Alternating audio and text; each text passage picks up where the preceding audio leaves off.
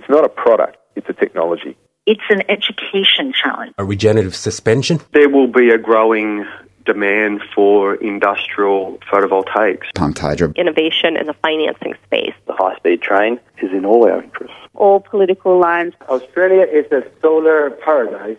The market is moving much faster than that. You've got something that's transformational. Solar window in a can. Beyond Zero, global warming science, solutions and action. Taking it to a do-it-yourself level. Hello and welcome to another edition of the Beyond Zero Show. We're coming to you from the studios of 3CR Melbourne, syndicated around Australia on the Community Radio Network and podcast on the internet at 3cr.org.au.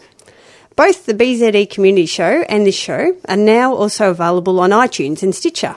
So jump on there, subscribe and rate us to help others find the shows. My name's Natalie Bucknell and I'm joined today by my co-host Michael Steindl. Hi everyone out there. As you know, listeners, Beyond Zero Emissions is constantly working towards climate solutions. So we're really delighted today to have a guest who dedicates his work to strategies for low carbon living. Scientia Professor Deo Prasad is an international authority on sustainable buildings and cities and among the leading advocates for sustainability in Australia. He has a really long history of working to improve sustainability of the built environment and holds qualifications in architecture, engineering, science and program management. Deo is the Chief Executive Officer of the Cooperative Research Centre for Low Carbon Living, or the Low Carbon Living CRC. This is a national research and innovation hub that seeks to enable a globally competitive, low-carbon built environment sector. Hi Deo, thanks for joining us. Hi, pleasure. Deo, can you kick off by telling us, well, I was going to say all about, but at least a bit of an overview of the Low Carbon Living CRC? Yes, sure. The federal government for many years has had a program called the Cooperative Research Centres Program. And under that, the idea is that industry, governments and research come together to find solutions for problems, research challenges and innovation. We have state government, local governments and industry, professions and research basically identify the problems and challenges together and then go to federal government to look at top-up funding to establish this cooperative research center, which has life of up to 10 years or so. But the whole idea behind that is that you not only looking at policy issues, creating evidence for better design, in our case, design and planning and policies and so forth, but looking at products for the next generation, keeping Australian industry within a competitive sort of sphere in terms of where our cities are going. So we are looking at smart, resilient, sustainable, and healthy cities of the future, and what technologies, tools, and techniques are relevant, and at the same time, how do we do massive capacity build, attract talent, and create talent so that we can deal with our cities of the future, and that includes buildings and products and materials and so forth. Well, it's very reassuring that someone is sitting back and doing some holistic and proactive thinking about these issues. How long has this CRC been in operation? So the Low Carbon Living CRC has been around for about 6.5 years. Right. And it has a 7-year life, so it's got only 6 months left. But the whole idea is that other CRCs would continue the innovation challenge into the future. Okay, so what happens at the end of the 7 years with all the work that's been done? So we have built capacity at the nodes. We have had research nodes in Melbourne, Adelaide, Perth and Sydney as part of the membership of the CRC. And the idea is that through networking and continuing to some extent as a sort of network of research strength, to continue to provide the similar service to industry and governments. Okay, so in a more loose way, it continues, but without the top-up funding. Without the structure and the funding, just hoping that those links that have been forged will be resilient. Yes.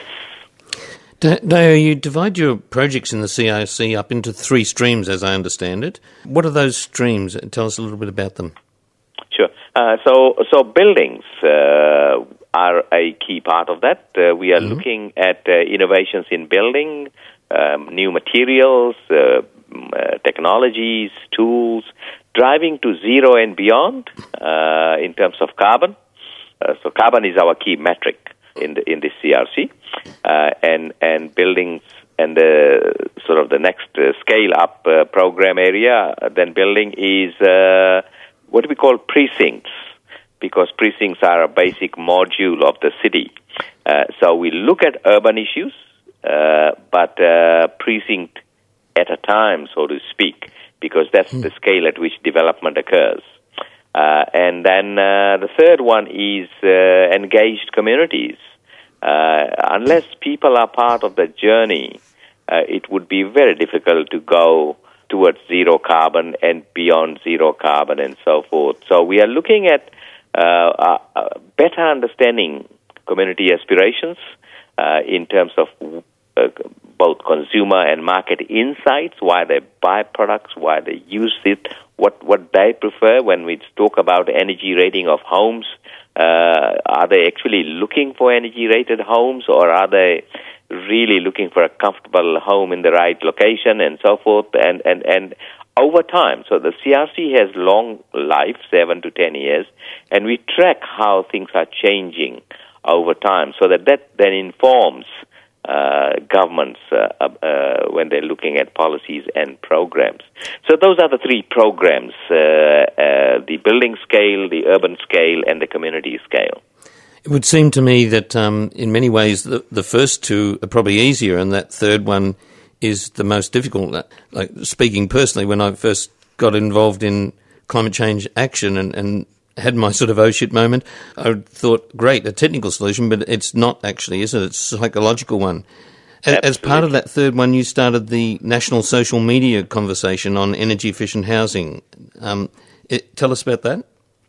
Yeah, so with the people side, it's the most important, and we have a whole range of things like living laboratories where we have active experiments going on at development scale to better understand and intervene and look at the impact of intervention and all of that. But in terms of the social media side, I mean, these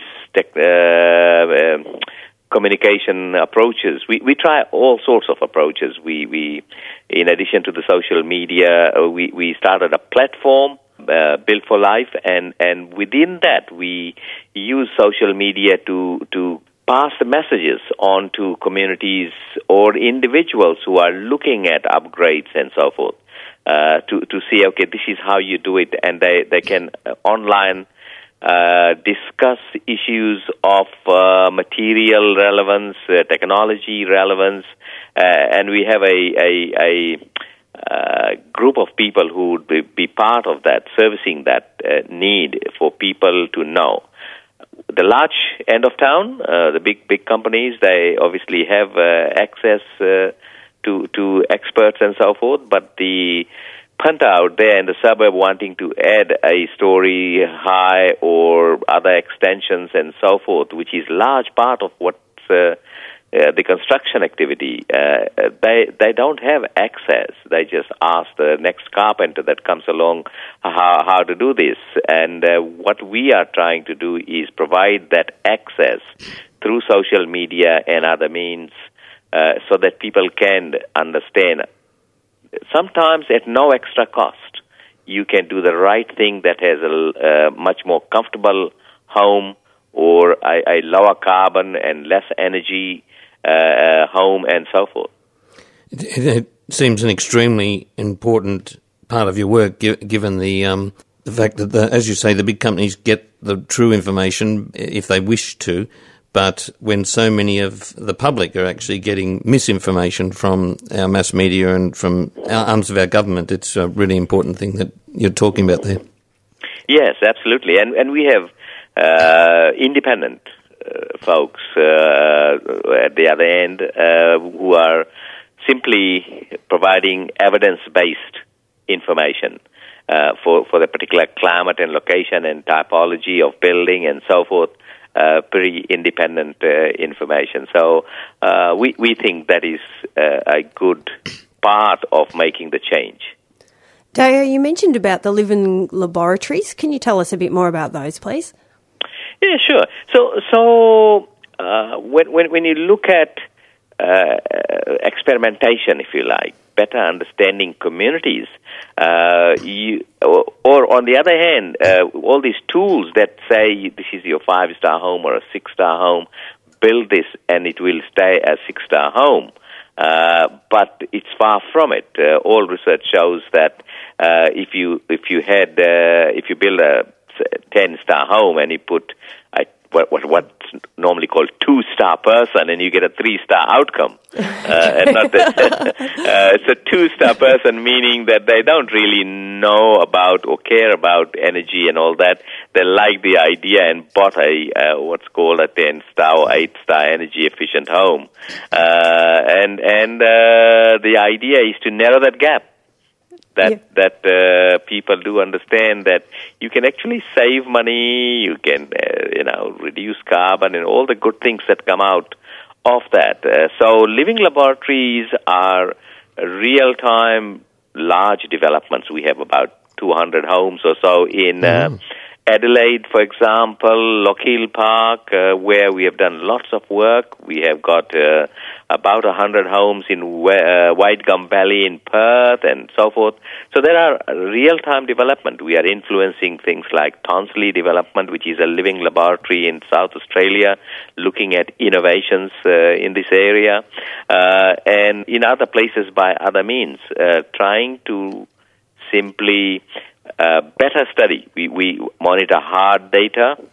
So they're all private residences, all of these living laboratories? Yeah, people have moved in, yes. Right. So they were designed at a certain level of performance,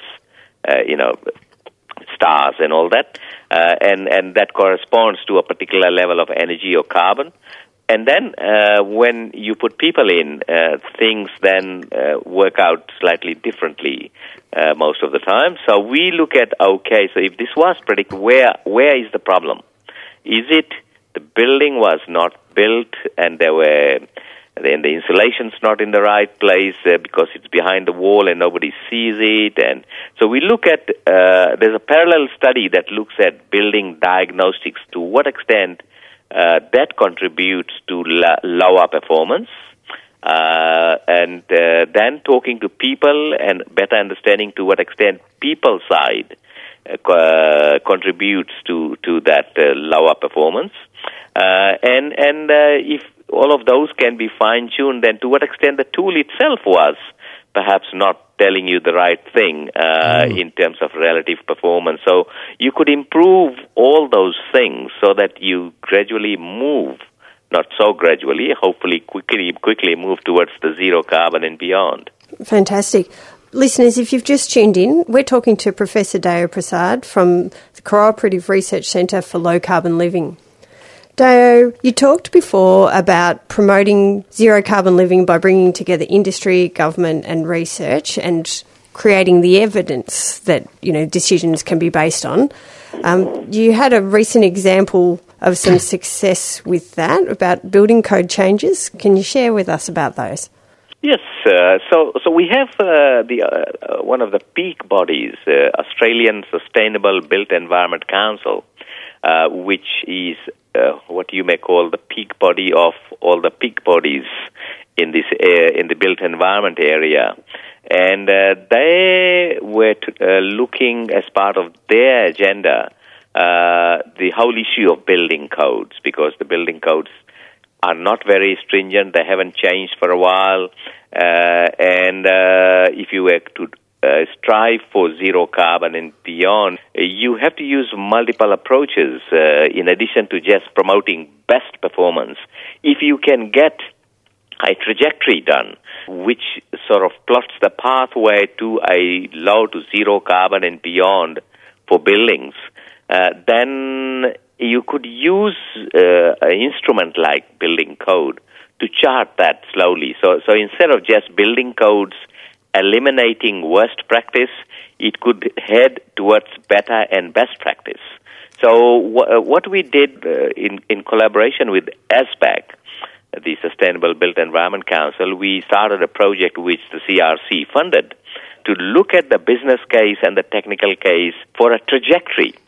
So at the moment, sometimes when the government sort of felt like they would change the building code stringencies in this area, and there was no level of certainty for the design, build professions or manufacturing professions sector in terms of when building codes will change. In other words, they can make improvements or do capacity building to make sure people can do the right thing by higher standards. Right, so there's no predictability in the process. No predictability, yeah.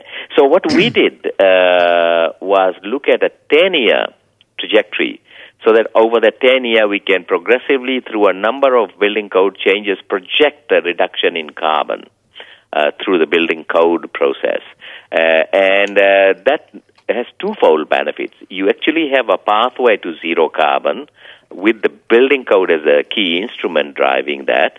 And the second part of that is certainty. So a manufacturer looking at a change in 2025 can start looking at product development now because it knows that a building code change is coming, and they would be ahead of the pack if they had products that will support a more tighter, more stringent sort of code requirements. So we thought that's really a clever idea because industry is behind it, and research shows that the business case and technical case both are very good, and there are opportunities for Australian manufacturers to be part of that journey. So it's a win-win, and the COAG looked at that and has been very positive about it and referred it to the departments to look at how that can be made to happen. Okay, so you've got some traction with government on that one. Yes, yeah. Ultimately, it's about traction, I guess, if governments can take that on board and implement that. It's nothing new. In parts of Europe, they have that. In Denmark, for example, they have a trajectory approach, and it's a rolling trajectory. And they keep changing what the 10-year sort of change would be in building code to look at carbon reduction. Dave, flowing on from that, as soon as you start to look at global warming issue from an academic point of view, immediately the two headings, mitigation and adaptation, come up. And they're fairly obvious as soon as you start to think about it. The adaptation actually saying, well, this is happening and we have to learn to adapt to it. Mitigation actually saying, let's try and stop it. And in the case of organisations like Beyond Zero Emission, actually reverse it. When your opening comments, you started to talk about resilience of cities, and I was thinking you were talking more about adaptation. But actually, from what you've talked about since then, your work is primarily about mitigation, isn't it? Can you give a top-of-the-head breakdown for that and what sort of amounts you're hoping to mitigate in terms of carbon release? So mitigation is a large part of the work, but we also look at adaptation. And I'll give you an example. But with mitigation, we are working on projects. We have demonstration projects already there being measured, monitored with real families in them, which are zero carbon today. And you've probably heard of Josh Byrne, who is Yes. on Gardening Australia. He's one of our researchers. And the White Gum Valley development and a few other Western Australian Josh's house is in Perth, isn't it? That's right, Fremantle Yeah, area. And if you went to his website, there's a whole range of zero carbon homes that have been documented, and we looked at to what extent by measured results, they are zero carbon. So we are, as you said, we are interested in actual evidence, if you like. Okay, we tried all these things, we put real people in, and is it happening or not? And we are now looking at mainstreaming that project. So we are working with the big developers, and today, actually at the Sydney Build, Josh and I are presenting some of the research in Sydney at the Horden Pavilion about zero carbon homes and so forth.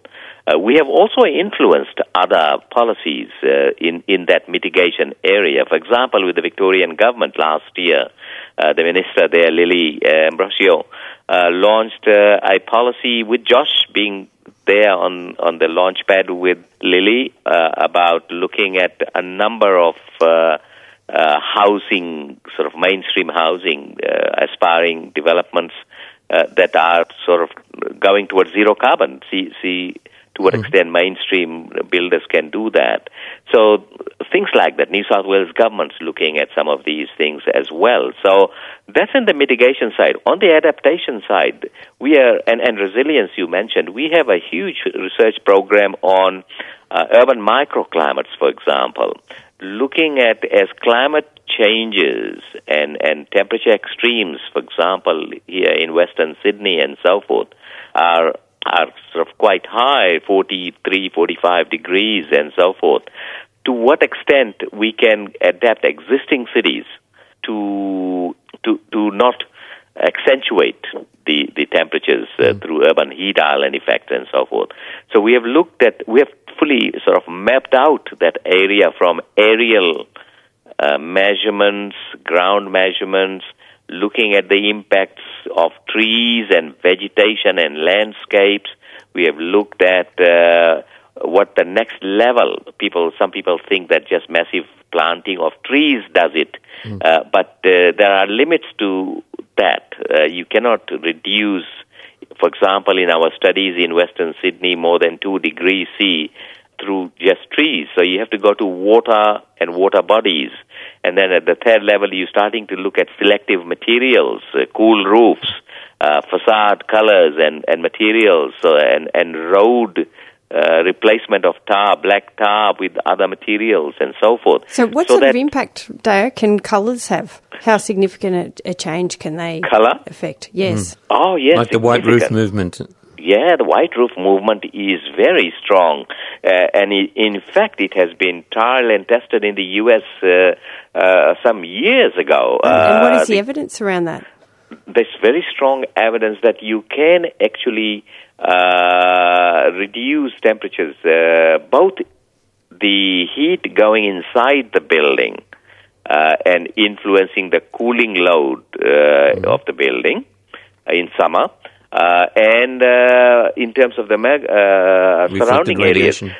So you can go about 1 degree to 1.5 degrees or so, but depending on the other selective materials, you can go to 2 degrees or so. So in combination, if you like, if you're looking at selective materials and colors with water bodies, with vegetation, you can reach about 4.5 degrees C reduction. Wow, which is significant in that hot weather, isn't it? Looks like we're going to need. Yeah, that's right. And so we are looking at, through the other parts of our research, new materials, which can do that. We are working, people like BlueScope are part of the CRC, and their Cool Roofs program is having significant impact. We on a 43-degree day, we had drones looking at Penrith area where it was very hot, and you could spot the type of roof from the top. The white cool roof of that BlueScope by the infrared maps. Yeah, exactly. So they go from red to white sort of colors from the top in the infrared map, and you can spot the type of roof they are. So these interviews always just get interesting, and we run out of time. We've got only a couple of minutes left. Can you briefly tell us about your CRC isn't just limited to a domestic focus. It also did work with the UN and China? Yes, we did. So we look at a lot of research in Australia, but internationally we had the United Nations Environment Program as a member, and we had universities in Europe and China and Canada and so forth as members who we collaborate with. In China, with UNEP, we developed a guideline that they asked for, which was to do with sustainable cities and communities. Things are different in China in terms of the decision-making, governance processes, and so forth. So we try to tag in with them. We have lots of tools here, but the relative, the indicator systems are different. In other words, their priorities, but the technical basis for performance is the same. So we develop tools that they can use, and we have been back and forth talking to cities with them to promote the idea. And 5 very large cities, when we say 5 large cities, we're talking about tens of millions of people, altogether type city populations we are targeting. And they are adopting the tool. Fantastic. As a vehicle for actually getting people to progressively look at good ideas. And that's bigger numbers than all of Australia put together. Yeah. Absolutely. So where can our listeners find out more, Deo, if they want to follow up on any of these very broad topics that you've touched on today? So our website, lowcarbonlivingcrc.com.au, or you just Google Low Carbon Living CRC, you will find them. And we have a huge resource base there. We have presentations, we have education programs. We work with communities to develop sort of workshops and seminars where we can disseminate the information and so forth. Fantastic. And a lot of these are on the web. Okay, yeah, so that website's a great resource. Thanks so much for your time today, Deo. Pleasure. Thank you. Thank you very much.